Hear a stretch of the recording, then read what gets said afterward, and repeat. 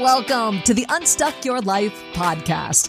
I'm your host and life coach, Pamela Hughes. Every week, we're going to start to wiggle loose an area of your life that has got you stuck. Hello. Today, we're talking about modern emotional and mental health. And I love the idea of talking about emotional and mental health in terms of what is modern in today's age, because frankly, so much has changed. So much has changed from when you and I were growing up. And I know like every generation talks about this, like, oh, I remember when I was growing up, and they pretty much finish that whole story with, now get off my lawn. That is not what this episode is about. It's about perspective and how things have changed. I mean, they've changed a lot over the last few years, let alone over the last few decades. And I mean, the fact that I'm even talking about my life in decades right now is kind of scary to me, but I guess it's better than the alternative, right? You know, I try not to spend too much time looking in the rearview mirror of my past, of my life, because I believe what's done is done. So I get to choose what I want to think about what has happened in my life, take the best of it and move forward, leave all the crap and the rest behind. I'm much more of a forward, future-focused kind of person because I know that that's what I have the most control over and that's where I'm going. But there are times when dipping into the past is a worthy experiment. And I think that frankly, like this is one of those times. So if we're going to look at where we are now with the modern emotional and mental health and how it has changed, well, we got to take a look at where we have come from in order for some context. So I know that you guys are aware of a lot of these changes. You've either lived through them like I did, or maybe you're a little younger and you heard your parents talk about them or you've seen them on TV.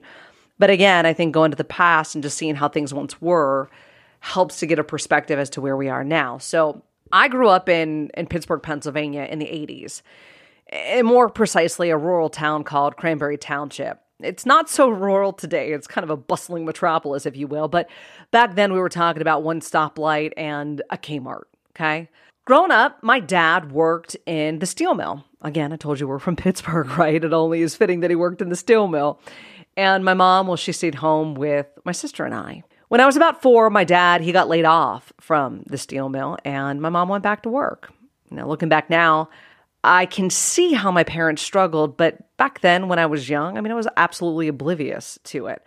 I thought all families got free cheese from the church, and that cheese made like one hell of a grilled cheese sandwich too, let me tell you that. When we would go to the grocery store, my mom would buy the canned goods, the cans where the labels had fallen off of them because they were cheap and because you didn't know what you were actually buying. I loved those labelless cans, because my mom made them special. Every evening before supper, she would tell my sister and I to go pick out a can for dinner.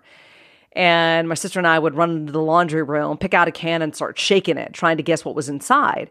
It was a game. It was a game. They turned it into a game. It was fun. It was what we did. And it's actually, one of my favorite memories from growing up. Something so simple, right? Well, my dad, he knew that the steel mill wasn't going to open up again. So he went back to school and kind of reinvented himself. He learned computer programming and soon began working in an office for a construction company. Now, I'm not going to sit here and give you my entire childhood upbringing, but I want to offer this to you because it seemed life was so much slower, a bit easier back then. And again, maybe every generation feels that way. We got a newspaper delivered to our door every day. My dad would read that newspaper in the morning with a cup of coffee before heading out to work. When my parents left the office at 5 p.m., they left the office entirely. There weren't any emails, no text messages, no phone that kept them tethered to their job when they were at home with my sister and I. I say that because, boy, how times have changed, right? Now, I'm not saying that they were necessarily better then. The only thing constant in life is change, but it's important to point out how different they were for perspective and context. You see, we now live in an age where you don't need to be at the office to build your presentation. Heck, you don't even need to be at the office to give your presentation anymore. We can see what friends and family are doing practically any moment of the day, any time of the year, thanks to social media. As for our kids, well, we can track every movement and we can get practically anything and everything we want delivered right to our door whenever we want it, whether it be clothes, food, booze, even a car you can get delivered these days. I mean, if you want a burger, fries, and a beer, you don't even have to get off your couch to get it. There's an app for that. In fact, there are several of them that'll deliver it right to your door. You no longer have to question if your kids are where they say they are because you can track them. That's both a blessing and a curse. And if you want to know how your daughter is doing in math class, then just pull up Infinite Campus or whatever grading app your school uses, and you can see in real time all of her assignments, all of her misassignments, all of her grades, and there's no need to ask for a report card anymore. You get sent a notification when it's published on the app. You ever wonder what your friends, your family, your ex is doing right now? Well, you can log on to social media and find out. Now, I say all of this because all of these modern conveniences, like I've said, are both a blessing and a curse. We can see how they're benefiting us, but they also have this massive impact on our modern emotional and mental health. Okay, so I keep using that term, modern emotional and mental health. What does that even mean? Well, chances are you've never even considered that question, which is super interesting to me because beyond your physical health, the next most important thing should be your emotional and mental health, but so few of us actually treat it that way. Give it that same kind of respect, love, and attention. All right, so what does it mean to have emotional and mental health in this modern day and age? Well, it means that you are in control of your thoughts, your behaviors, and your actions. That you can navigate the challenges and the struggles that life throws at you, keep that perspective in mind, and then bounce back from it. What do you think of that? Do you feel like you're in control of your thoughts, your behaviors, your actions? If not, then I just invite you to ask, what's standing in your way? What do you think is preventing you from navigating the challenges of life and then bouncing back from them? Well, you know what? So many of us have never learned how to do this. We never had an example of someone who lives this way, so we don't have a frame of reference as to what it actually looks like. And you know what? That's okay. There's absolutely no judgment here, none at all. I just think it's important to point out and for you to notice that your emotional and mental well-being is your responsibility. It is not for someone else to take care of. Because frankly, most people cannot take care of their own, let alone take care of yours or someone else's. So now that we know what modern emotional and mental health looks like, I want to point out what it does not look like. Because I also find it really interesting that when I ask someone what they think it is, they believe it means being happy all the time. What does it mean to have emotional and mental well-being? Well, it's like you're happy. Ask anyone what they want in life, and most will say, I just want to be happy. Ask a parent, what do you want for your kids? Oh, I just want them to be happy. Just be happy. That's what we all think. I just want to be happy. You know what? I'm a parent, and frankly, I do not want my daughter to be happy all the time. That is not what I want for her. And that may strike you as odd. Let me explain. One, I'm used to being odd. But two, to be happy all the time means that you need to be happy when things don't go your way. If you're going to be happy all the time, you need to be happy when bad things happen. If you're going to be happy all the time, then you need to be happy when you lose, when someone dies, when tragedy strikes. I don't want to be happy about those things, and I don't want her to be happy about them either. I want her to welcome the part of life that sucks and know that she can get through it. I want her to know that she's stronger than disappointment, stronger than frustration, stronger than dread. That whatever life hands her, that she'll be able to handle it. This is what I want for my daughter. Not to be happy all the time, but to know that when she's not, it's part of life, and she gets to choose what to do next about it, that she's in control. I want the same for you.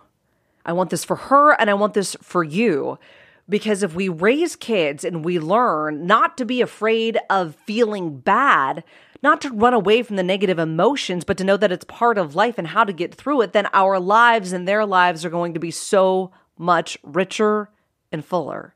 You see, the idea that we should just be happy is a belief system that is causing so much emotional and mental pain. We think everyone else out there is happy. We don't have to look far to find it. We can go on Facebook, on Instagram, on Pinterest, wherever, and we can see everybody else smiling, living their best life, buying the new cars, the houses, going on the vacations, doing whatever it may be. There's not a wrinkle or cellulite in sight, and we think their lives are all happy and perfect. And then we think something's wrong with us when our lives don't look the same way. I just want to tell you that on social media, that's everyone's highlight reel. It's not reality. Keep that in mind. But don't beat yourself up if that's what you think, because that is what we've been told. We've all been taught that other people hurt our feelings. We ask kids, did little Joey hurt your feelings? We tell them, that hurt mommy's feelings. And it's no wonder that they grow up thinking that they're responsible for how other people feel and then give their power to people as well. You see, there's also this belief that other people make us happy. It's so interesting, right? We tell people, you make me so happy. Find a husband that makes you happy. Find friends that make you happy. Find a job that makes you happy. But here's the thing, folks. It is not the people. It is not the partner. It is not the position that makes you happy. It is how you think about it that makes you happy. And you have full control over your thoughts. We've also been conditioned to believe that our situations make us happy or sad. Like if we get good grades, we'll be happy. If we don't, we'll be sad. If we're rich, we're thin, we're successful, we'll be happy. If we're not, we'll be sad. I don't know about you, but I know a lot of really pretty, skinny, miserable people. There are a lot of depressed rich people and some lonely, successful people. But this is what our emotional education has been reduced to. If you've been listening to this podcast for any length of time, you've heard me talk about life being 50-50. It is 50% positive and it is 50% negative. I know so many of us want to renegotiate that and try to make it 80% positive and 20% negative because we want to feel better, right? But that's not how life works. You know what happiness feels like because you've experienced unhappiness. You know what joy feels like because you've experienced misery. You know what peace feels like because you've experienced stress. You need the opposite to experience life. That is the balance of life, the 50-50 of life, the duality of life. That is the human experience. It is not to be happy all the time. So take a deep breath. So when we're experiencing the half of life that is negative, that doesn't mean anything has gone wrong. It means you're living life. Take a breath. There can be a lot of relief in just realizing that nothing has gone wrong here. Allow that uncomfortable feeling to be there instead of running away from it. So many people are uncomfortable with those negative emotions that we've never been taught how to process them. So we run from them. We hide. We distract ourselves from them by overeating, over drinking, overworking, over Facebooking, over shopping, fill in the blank, whatever it is. We seek pleasure to escape the pain. The problem with that is the pain is still there. You've just now added all the problems that come along with the extra food, extra alcohol, extra work hours away from the family, extra Amazon bills. You're piling on.